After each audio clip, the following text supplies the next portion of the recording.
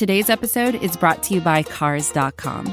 With over 2 million vehicles and 50,000 more added every day, Cars.com will match you with the perfect car for you, your budget, your life, your style. And if you're ready to say goodbye to your current car, Cars.com will get you an instant offer to cash it in. Just start by entering your license plate and get matched with a local dealer who will write you the check. So whether you're looking to buy or sell, just go to Cars.com. It's magical. Hey everyone, this is Laz Jackson of Detroit Bad Boys, and on this week's podcast, we're talking about your 4-1 Detroit Pistons. Ben and I talk about Blake's 50-point game against Philadelphia, the rotation ripple effects from Luke Kennard's shoulder injury, and we have our first official edition of Andre Drummond 3-point watch. As always, we appreciate your continued support of the podcast. The best way to do that is to share, subscribe, and leave comments. Please leave comments on the discussion post on Detroit Bad Boys. It's the best way for us to build the podcast according to what you all are talking about. In order to do that, though, you have to follow DetroitBadBoys.com, which you should be doing because it's the best place on the internet for Pistons news and analysis this season. With all that said, it's time to go to work.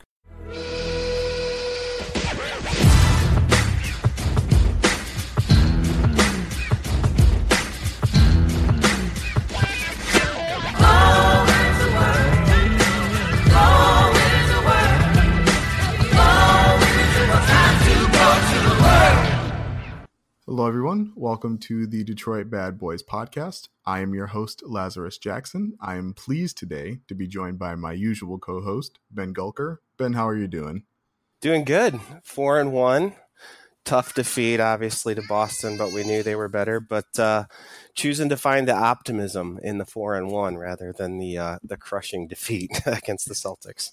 Yeah, definitely. This team could definitely be worse than 4-1, and they're going to need every single win that they can take to get where they want to be. So I'll definitely take 4-1 over something else, anything else.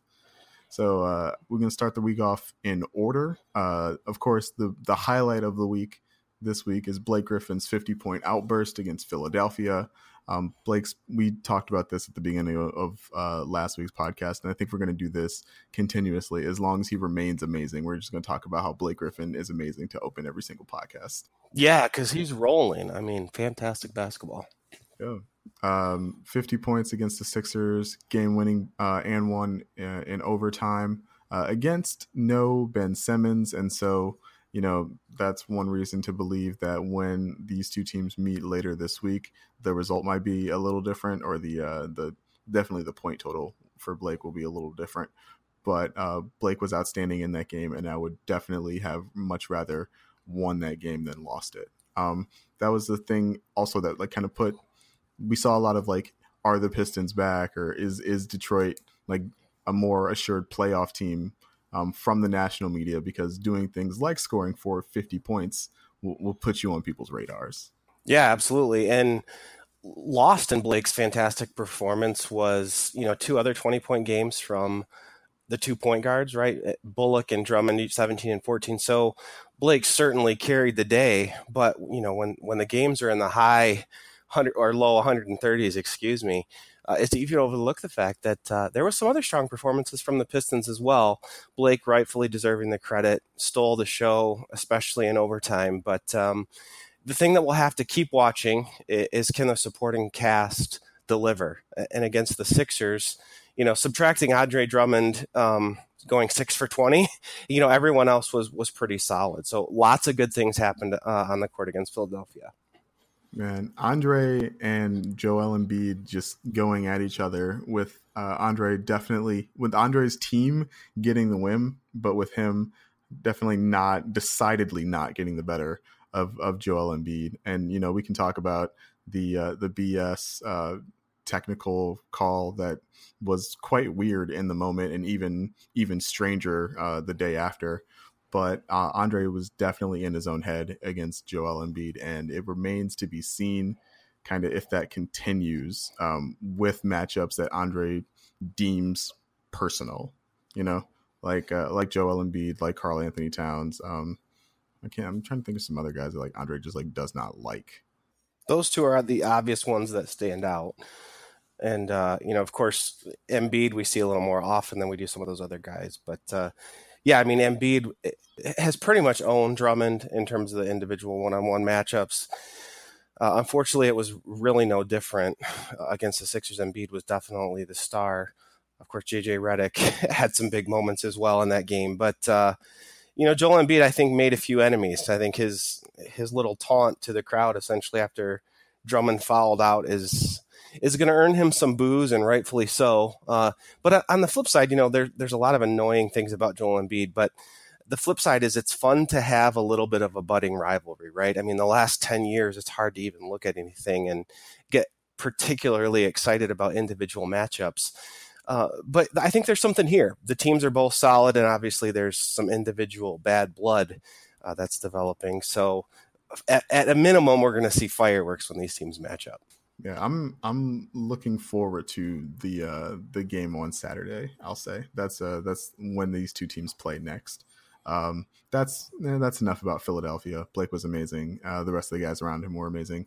Now we move on to the Cleveland game, a game that was much more, I think, mortal for Blake Griffin. Andre Drummond had a 2020 game, if I remember correctly, but the team as a whole looked very uninspired, looked really just out of rhythm, but they were very fortunate to be playing the Cleveland Cavaliers, who just look really terrible this season. I don't know if you saw, but their coach Tyronn Lue got fired this morning. This morning. Happy Sunday.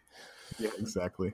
6 games into the season, obviously the Cavs are winless, and I don't think that's what Dan Gilbert wanted, but at the same time, I don't know what he expected. But focusing on the Pistons, the effort level was just at a solid C throughout the entirety of the game. They went on a 12-2 run to end the second quarter, to go up 10, and just basically held that lead for the rest of the game, so I was a little curious to see how this team would respond after a big win against Philadelphia. Previously, we've seen the Pistons lose to teams they were not supposed to, and so I will definitely take this win over losing a game that the Pistons are supposed to win. But the way in which they won the game was uninspiring to me. I know we talked about this a little bit. You really only saw the second half of the Cleveland game. What were you really just what was your impression of the energy level? Oh, it was poor. Yeah, I mean, I was able to listen to the first half, and then I was able to dive in and watch the second half. I think you summed it up pretty well. I think this has been a struggle for the Pistons over the last several years. They've found ways to play up in the big games, and against Golden State, for example, over the last several years, they've had some really inspiring wins and some highly competitive games. So they're playing the best team of the decade, and they play up, and you get to games like this, and they just play down. There's just no other way to describe it. And when you look at the box score, the box score doesn't look as bad as the game felt, right? I mean, Drummond, you mentioned 26 and 22, Blake with a double-double, 26 and 10. And, they ended up winning by a healthy 7 points, I guess. So, 7 points is still 7 points. It's 3 possessions, essentially. But, watching it was painful. It was uninteresting, and uninspired is probably the best word to describe it. Yeah, I mean, and the margin of victory could have been higher, right? The end of the game was a little wonky. Yeah. You had a lot of missed free throws, a lot of just generally sloppy play on both ends, and I think that contributed a lot to my lasting impression of the game. If they had just made their free throws down the end of the stretch, they win this game by 14 points, and then we feel a lot better about what happened. Yeah, and that's completely fair. But, the flip side of it is, if you're in a game like that against a good team and you miss your free throws, you risk losing it, right? So if you're playing an equivalent talent level, equivalent playoff contender, you can't afford to be bricking all those free throws and being sloppy in the last 2 minutes. And, you could see it in Dwayne Casey, calling timeouts late. You can see him trying to light a fire, and the Pistons we're just going to do barely enough to hold on. Yeah. And so the other big piece of news that came out of this game was obviously Luke Kennard's injury. Luke Kennard has a sprained AC joint. The way Keith Langlois of Pistons.com explained it, a sprained AC joint is like also called a separated shoulder. So like there was a little bit of confusion when the reports first came out, because some people were saying separated shoulder, and like that implies, a level of severity that is not implied when you say like he sprained a joint, but I think they're like the same thing medically. So that's a little weird. But the expected recovery time is a month. He'll be reevaluated in 2 weeks. I personally figure he'll be back in about like 5.5, 6 weeks. Dwayne Casey seems to like to take recovery slow, and I don't blame him for it. Yeah, I don't either. And he's been playing Langston Galloway a lot in Luke's limited minutes, and of course, obviously Ish Smith a lot. So, that gives those guys an opportunity to, for Ish's perspective, continue to play well. And I think Galloway still some stuff to prove. We might talk about his shooting a little later. Gives him a chance to either solidify his role in the rotation or maybe make it clear that Kennard is the guy that Casey will go to. And you're right, probably 4 to 6 weeks is reasonable. Yeah, I thought so. Like with Kennard's injury, we obviously saw the rotation change against Boston. We saw a little bit of that change in the second half as well. We've seen some Bruce Brown. We've seen a little bit more Jose Calderon than I would have liked in the first 5 games. But then a guy we haven't seen as much of that, anybody who listens to this podcast who knows who I'm about to say, it's Glenn Robinson III. Personally, I've been going through like the film of Glenn's time with the Pistons, and I think he kind of lost the trust of the coaching staff in his play at the end of that Nets game where he didn't foul Joe Harris, and the coaching staff like wanted to foul up 3. I mean, like, and it worked out. But you saw like immediately after the game, like Blake grabbed him, like told him like, no, we were supposed to foul, like process over results type of thing. When I watched Glenn against Chicago, he did a decent job on defense, especially on Zach LaVine. But a lot of that was like he's defending the guy with the ball in his hands.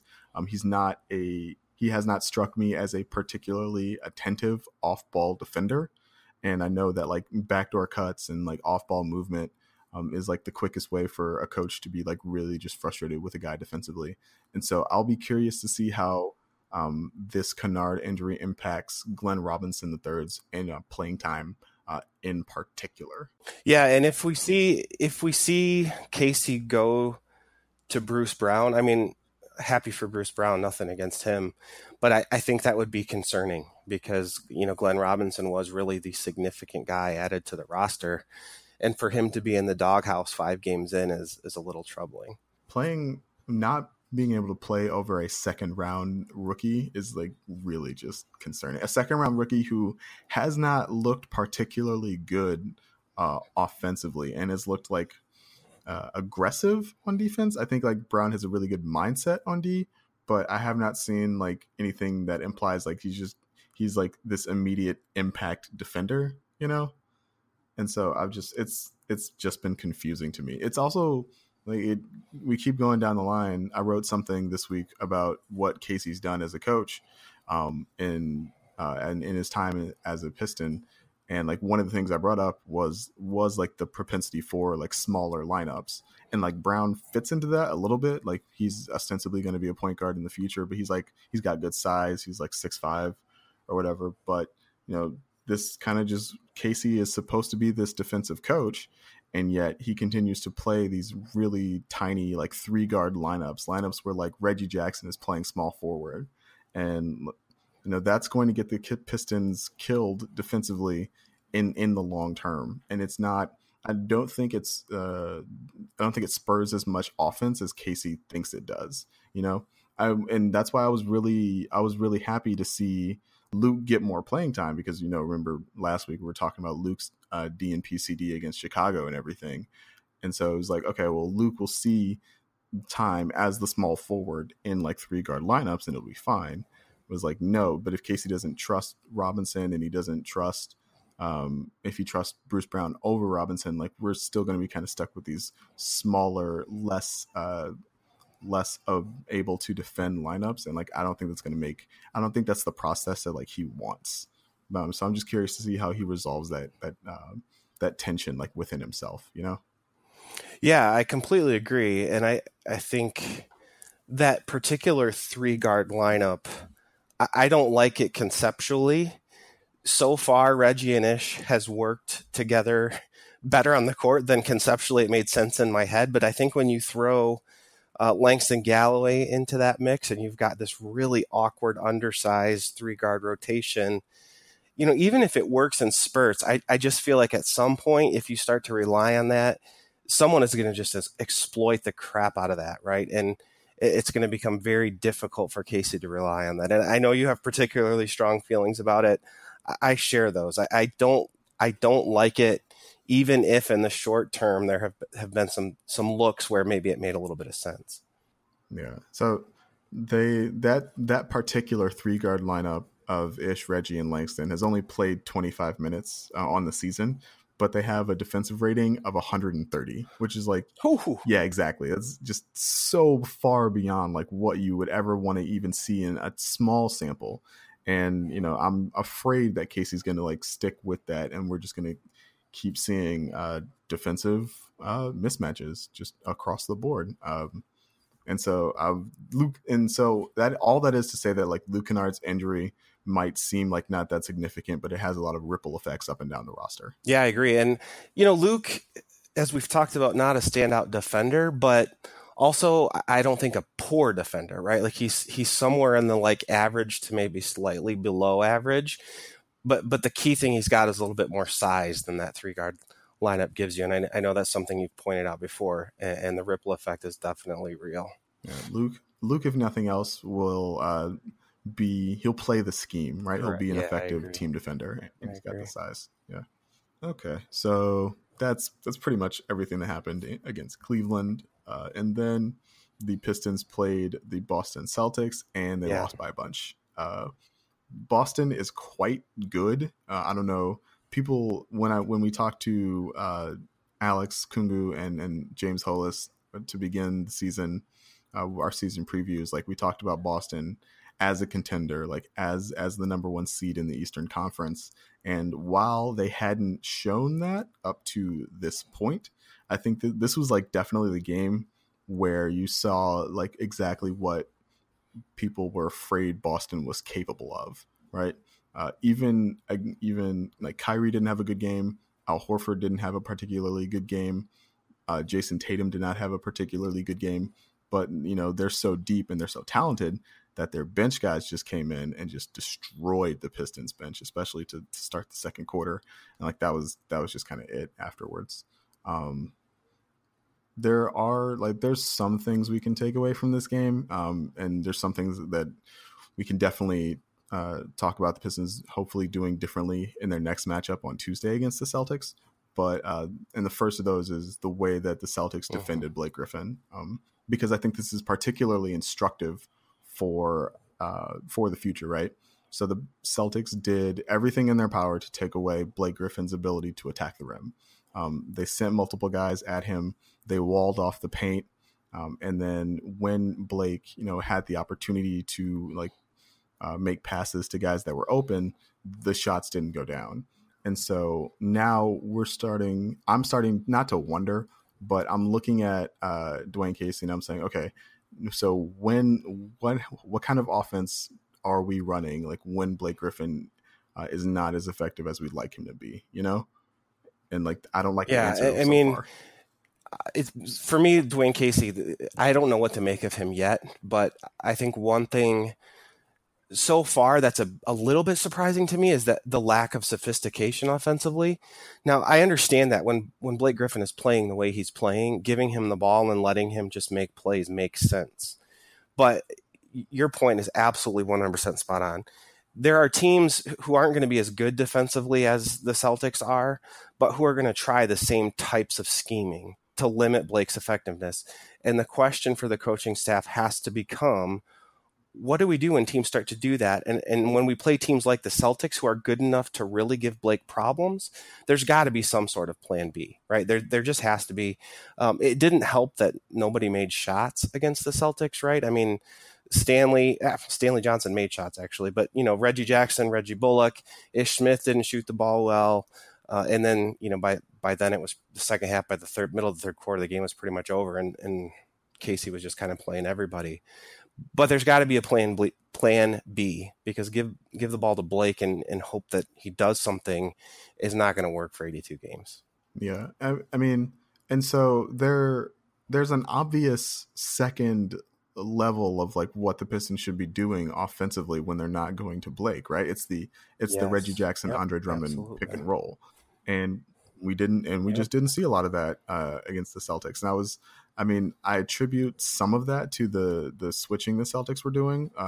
But at the same time, like you still have to kind of try it. Casey and the players didn't really seem to even like think of that as like an option. And like, that's what worries me. Right. So Casey has like been, one of the things that he's talked about is giving the players more offensive freedom, right? Giving Andre the ability to shoot 3-pointers is like obviously the big thing, but it's like, I'm not going to call a lot of plays. I'm not going to come down and call a play every time. Like, I'm just going to let the guys like work through the offense.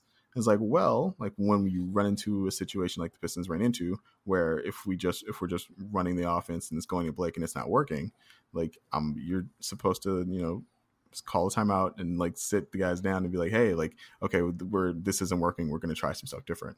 And like, that was a thing that certain Toronto fans and certain Toronto like Twitter people had like told me to expect from Casey coming in. And so now it's just like a little jarring to see it with your own two eyes, Yeah, I totally agree. And, from my perspective on the game of basketball generally, I'm a big fan of strategically using set plays, right? Like you have certain sets that you go to on an inbound play or out of a timeout or whatever. But I'm a big believer in having some sort of a system, if for no other reason than everyone sort of understands what plan A is, but then also what plans B and C are, right? So, I would like the team to understand, okay, if they're throwing two guys at Blake, running him off of the spots where he wants to be, then my system tells me, okay, the next option is Reggie Jackson and Andre Drummond on the weak side of the floor in a 1-5 pick and roll or some other option, whatever that option might be. And I think you're right. I have not observed that. I don't think the players are defaulting to that.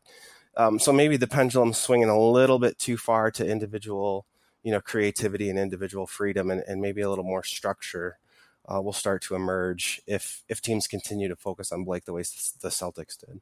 Yeah. I mean, and with that said, right, like Reggie Bullock went 2 for 9 in this game. Right. Langston Galloway went 1 for 6 in this game and 0 for 5 from 3. Right. Like maybe if a couple of those looks go down, the Celtics are forced to, play a step, closer to Reggie or a step closer to Langston and open up the space a little bit more for Blake to operate. And then the offense flows a little bit better. But I mean, and so it's like, well, okay, sometimes guys just need to make open shots. But that didn't happen tonight. And so, I mean, I don't want to get like mired. I don't want to focus like too heavily on this loss. I expected the Pistons to lose this game. Yeah. But it was more the manner in which they lost rather than like the fact that they lost is what concerns me. Yeah, it's the flip side of the Cavs coin, right? Like you expect the Pistons to win, but you're still sort of concerned about how they won. You expect the Celtics to beat the Pistons, but you don't expect the Pistons to just roll over, and that's ultimately what happened. Yeah. I mean, and I will say, right, like I would much rather beat the Cavaliers and lose to the Celtics than do the inverse. Right. Yeah. Right. And just we're not sure like what kind of team we have on a night in, night out basis. Yeah. It's like, okay, well now we have a better idea. The teams that are better coached with more defensive personnel to handle Blake Griffin can perform better against us. And like that, okay, that's good information to know. Like now we just have to make sure we focus on defeating the teams that we are like equipped to beat, for lack of a better term. Yeah. So one positive thing that you flagged was Stanley Johnson had some nice moments. What did you see from Stanley in the loss to Boston that was encouraging to you? Oh, that's right. So Stanley had a couple really good moments in the first quarter. He was playing downhill, which is like that's the way I tend to describe Stanley, like when he's on, because he's out in transition with the ball in his hands, forcing guys to react to him. He also had like a really nice early corner 3 If he can knock down, I know we've been saying this for years, but like if he can just knock down those corner threes consistently, that just like opens up a world of offensive possibilities for the Pistons. And so I was very pleased like with the way he attacked the Celtics. We need that's something I think that the Pistons need more of. They need more dynamism from their wing players. You see a lot of like the 2-man game between Bullock and Blake, but Bullock is not a guy who's going to get all the way to the rim all the time, and Langston Galloway is the other like main guy who plays on the wing for the Pistons, and he's never been a guy who's going to get all the way to the rim. He's always been a kind of a guy who's reliant on making threes to be valuable in the NBA, and like right now he's shooting 15% from three. And so like having a guy like Stanley on that night, having another guy on the roster like able to make plays in transition, able to hit open shots, I think that was really valuable. That was really good.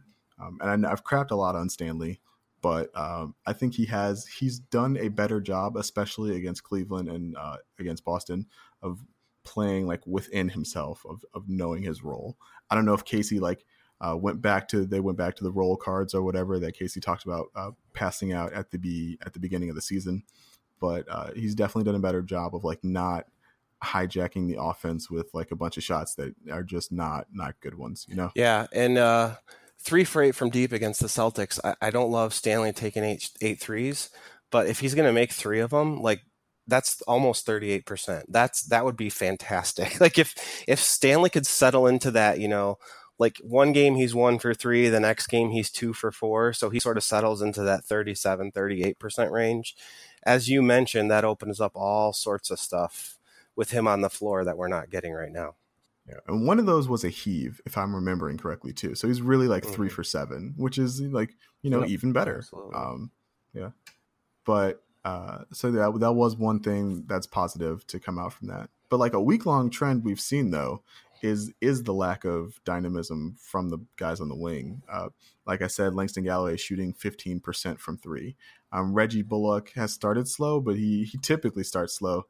There was a tweet from Vince Ellis earlier this week reminding fans that Reggie Bullock was 3 for 18 from 3 last year through October and November. And like he shot himself out of the rotation like a couple years ago under Stan Van Gundy at the beginning of the year. And so like we should definitely extend Reggie Bullock some patience. I think he earned it with his play last year. But until like his game comes along, that's definitely like an element the Pistons are gonna be missing. And so I'm gonna keep an eye on that. I think that's like I'd try to like not like assign myself certain things to watch for during games, but like that's definitely something I'm gonna keep an eye on and see if Reggie Bullock is making shots or not. Because you know, as we saw like last year, like when he's on, he plays like a guy who's worth like, you know, 10, 12, $14 million a year. And he just hasn't. Yeah, and the thing about 3-point shooting is it's just so fickle, and I harp on this all the time. You can even go to like the greatest 3-point shooters in history. Reggie Miller comes to mind, Look at his career percentages, and even from season to season, it's just impossible to predict just how good one of the best shooters in the history of the world is going to shoot. So, you know, you look at Reggie Bullock against the Celtics, for example, 1 for 5. Well, that's 20% from deep. Change that to 2 for 5, and it's 40% from deep, right? So the 3-point shooting is going to come and go. It's going to be hot and cold.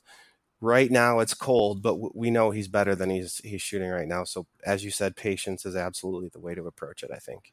Right. I mean, and we have to remember, as much as we like things to be immediately the way they're going to be the entirety of the season, it's only been 5 games, right? I'm looking at Klay Thompson right now. Klay Thompson is shooting 12% from 3.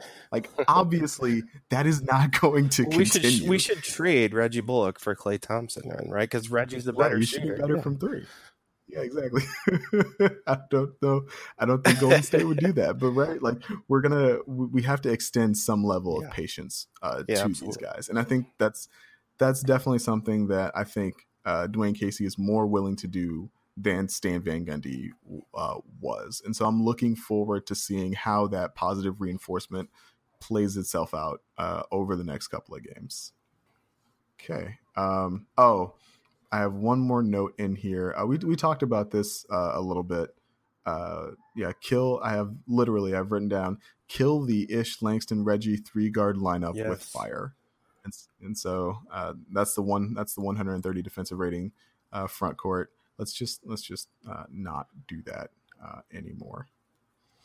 You made a note of something that I wanted to bring to people's attention. The Andre Drummond 3-point watch. I know that's been a huge point of consternation among fans, but as you pointed out in our Google Doc, Dre hasn't shot any threes in the last two games. It's like that's pretty good. I mean, that's one good game and one not as good game against Cleveland and Boston, in which we've seen the 3-point shots kind of just excised from his shot selection.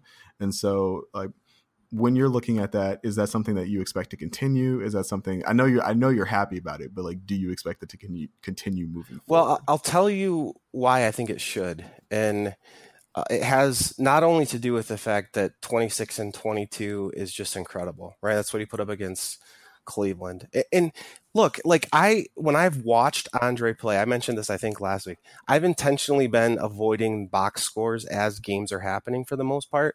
Because I'm really just trying to dive in and watch the games that's happening. I haven't watched Andre play at all yet and think, yeah, he's playing up to his capacity. And that's in spite of the fact that he has 26 and 22 against the Cavs, right? The Boston game, obviously that's kind of a throwaway game, but still relatively impressive stat line, 18 and 8. But the thing I've liked about the last two games is some free throw attempts. I think the thing I liked the least about the first few games was Andre's lack of free throw shooting. I felt like it wasn't just the 1 for 7. It wasn't just the 7 attempts. It was also those other possessions where he was just floating out in la-la land, not doing anything to be engaged. I would much rather have him in the paint, grabbing the rebounds, and also getting to the free throw line, because he's not a knockdown shooter, but he's better at the line than he is shooting from deep. And I'd rather have him those 4 or 6 free throw attempts happen than 1 or 2 threes. I think that's just much better for his overall production. So yeah, the Andre Drummond 3-point watch is real. I don't think it's a coincidence that his 2 best games of the season are the 2 games he hasn't taken a single 3-point attempt. I think those 2 things are related to each other. That's an excellent point about the free throws that I hadn't really thought about, but definitely makes a lot of sense, right? Because if we think back to the Philly game, like that was the root of a lot of Andre's frustration, was that like Joel Embiid was getting officiated one way and he wasn't. And like you saw him, attack Embiid and like try and draw fouls on him and try and like get the offense going that way, and he wasn't able to do so because of the referees. And like you saw how frustrated he got. And so definitely I think that's one way for him to involve himself in the offense. And we all know that when Andre is involved in the offense, he's more involved in the defense. And so that makes him a better player without doing something as low percentage as taking threes. So that's an excellent point, Ben. So to close us off, there's just a few, like, not related to any specific game or specific play things that I'm sort of keeping my eye on. One is the Andre Drummond 3-point watch. So we'll revisit that every few weeks, see how things are going. Other things, like in my mind, this is kind of the way I've been framing it. Have we really learned anything about this team yet? Or is it still a little bit too soon to know? And I think objectively, it's only 5 games. We don't really know any of these things yet, but I think we've seen enough to start looking at trends. First one for me, the Stan Van Gundy era, if nothing else, was defined by an incredibly slow offense.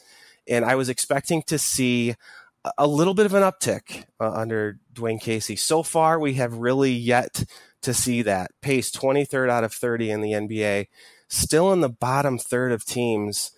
I would really like to see Casey generate some up-tempo offense. Looking at some of the bigger picture numbers, offensive rating and defensive rating, weird things can happen in small samples, and this is a weird one. The Pistons are 4-1 in the record books right now, but they actually have a negative point differential, meaning they've given up more points than they've scored. So if you look at something like expected wins, losses at Basketball Reference, you'll see that you'd expect a team with this point differential to be 2-3, actually, instead of 4-1. Point differential is often looked at as the gold standard of team quality. So 5 games, like I said, too small of a sample, too noisy, doesn't mean anything yet. But 2 weeks from now, 3 weeks from now, I think we're going to want to revisit this point to see, what does the record look like, but what does the point differential look like? And where do the Pistons sit in terms of their overall defense with respect to the league and their overall offense? Right now, they're essentially middle of the road in both of those things. They're scoring about 109 points per 100 possession and giving up about 110. So that's that negative point differential. I especially want to see that D rating get better. The Pistons roster did not change very much, but the way they're playing defense has changed tremendously. So Casey has some work to do there in terms of scheme.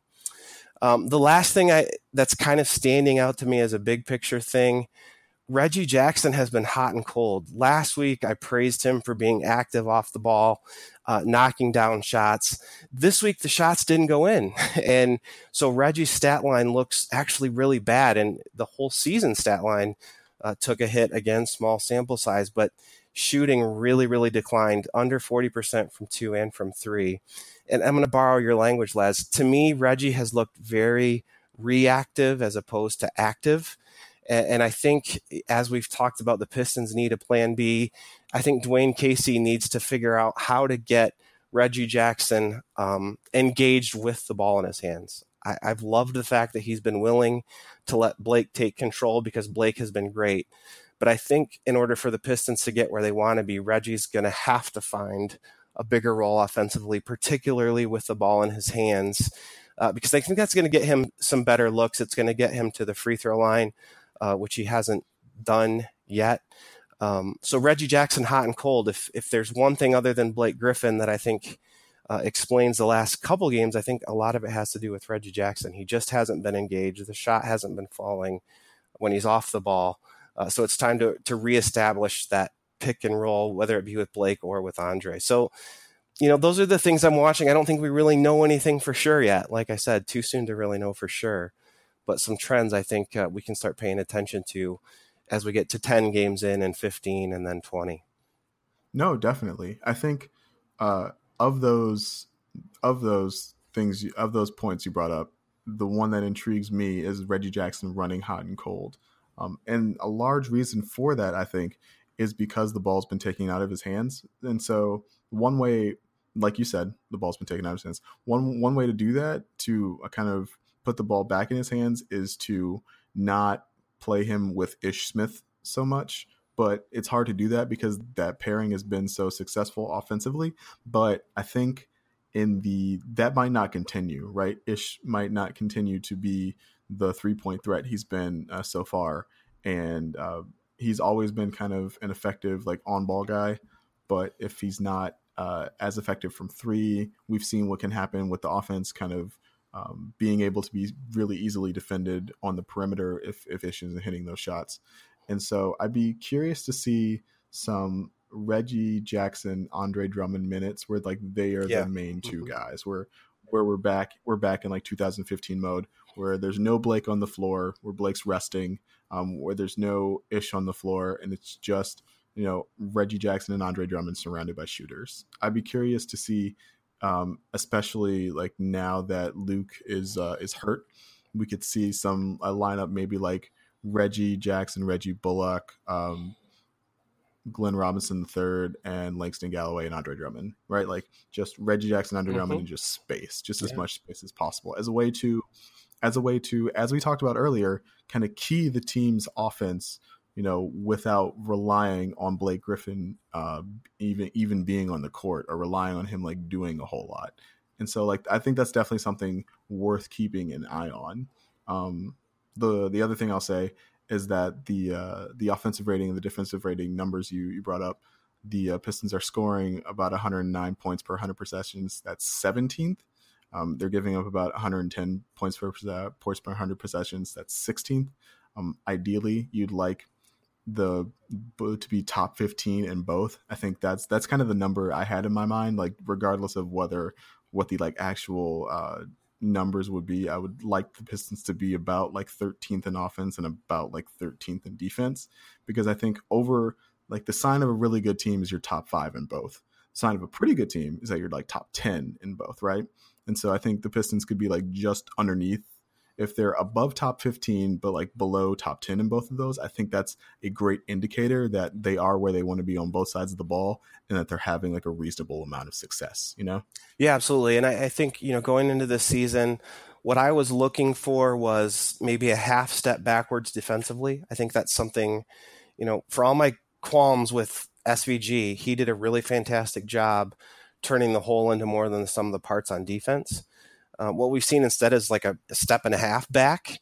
So I'd like to see the Pistons get back to that top 10, 11, 12 in terms of defensive rating. And then if they can sustain, like middle of the road, right, like 15th out of 30 in offensive rating, that's the sort of uptick I was expecting with the introduction of Dwayne Casey and his offensive prowess. So we've seen part of it. We've seen the offensive improvement that I was kind of hoping for, but we've seen the defense slip quite a bit more than I was hoping for. So, 20 games in, I'm hoping to see the Pistons get that D rating down under 110, maybe more around 105, 106, 107 by the end of the season. So, yeah, definitely, I think you explained it well. If you're in the top 15 in both of those things, you should be knocking on the door of the playoffs, and that's right where the Pistons want to be. All right, Ben. The Detroit Pistons are 4-1. They play at Boston on Tuesday. They play at Brooklyn on Wednesday, so a back-to-back with those two teams. And they play at Philadelphia on Saturday this week. What will the Pistons' record be when we podcast next week? I do not like this schedule at all. I have a really bad feeling about that Brooklyn game, just because beating a team twice in such a short amount of time is always hard, especially when you're on the second night of a back-to-back. So I'm gonna say 1-2, but I would not be surprised to see 0-3 this week, just because I just don't like this schedule at all. This road trip it doesn't sit well. I'm also gonna say 1-2. That Brooklyn game also does appear to be a trap game to me as well. But I will say something that we noticed against Brooklyn the last time we played them, even in the preseason. This was something that was apparent. They really don't have anyone on the roster like capable of stopping Blake Griffin. Yeah, I don't think they have two guys combined capable of stopping Blake Griffin. Right. And so if we're talking about Blake's or Dwayne Casey's propensity to just put the ball in Blake's hands and like say go, like Brooklyn is a team that definitely can't handle that. And so, that's a case where you're hoping for, some tiredness on the back-to-back or like other guys around him not being able to make shots. But like if guys are making shots, the Nets have nobody who can handle Blake Griffin, and they should win that game pretty handily. All right. That's pretty much it. I didn't have anything else. What are you going to be working on this week, Ben? I'm going to be hopefully working my way up to Andre Drummond getting a little bit of vengeance back on Joel Embiid. Let's put it that way. I obviously can't do anything about that, but that's what I'm going to be pulling for. Come Saturday, I'm going to be hoping for a Michigan football win. I'm going to be hoping for some Andre Drummond revenge. Who does Michigan play this week? Oh, I don't know. I have to look at the calendar. It was a bye week, so I just checked out on football for this weekend. Okay, yeah. State had a pretty good win against Purdue, I will say. Is there such a thing? Well, so Purdue beat Ohio State, right? Oh, yeah, that's true. They did, yeah. Yeah. So they shut them down, and so it's Penn State next week. So yeah. Oh, that'll be Penn State went down to the wire against Iowa. That was more difficult than it should have been. Welcome to the Big Ten Football Podcast. I'm your host, Laz Jackson. Exactly. All right. What am I going to work on this week? I don't know. I haven't decided what I'm going to work on this week. I think the thing that's kind of inspiring the most right now is my disdain for this 3-guard lineup that I've talked about 4 times now. And so if Casey busts that out again against Boston, I'll write some rage about that. And then after that, we'll see how the rest of the week goes. Yeah. This will be an interesting week. Yeah, in seriousness, I think it would be interesting to look at we just saw so little of this because Reggie was hurt last year. How did the pick and roll work with the ball in Reggie's hands and Blake off the ball? When was that successful last season? I think if we don't do it, the coaching staff ought to do it because that's a natural plan B for the Pistons. So that anyone who's listening, write a fan post, give us some gifts and some video. That there's a there. Let's put it that way. Definitely. I will say the one thing me and Mike Snyder have talked about is Blake Griffin like no longer is operating as a pick and roll man. Yeah. And I think that's just like a very interesting development for him. He early in his career, like he was like, Lob City, this devastating pick and roll guy. And like, that's just not who he is anymore. And they like never even try it anymore, which is odd. Yep. I'm going to keep an eye on that. And so should Pistons fans. All right, Ben, what's the best place for people to talk to you about Michigan versus Penn State? Hit me up on Twitter. I'm usually pretty active during Pistons games and during football games with sports stuff. So at BR Gawker. All right. And if you want to talk to me about Rocky Lombard, you can do so at Last Chance. That's at LAZCHANCE. This has been the Detroit Bad Boys podcast, and we will talk to you guys next week.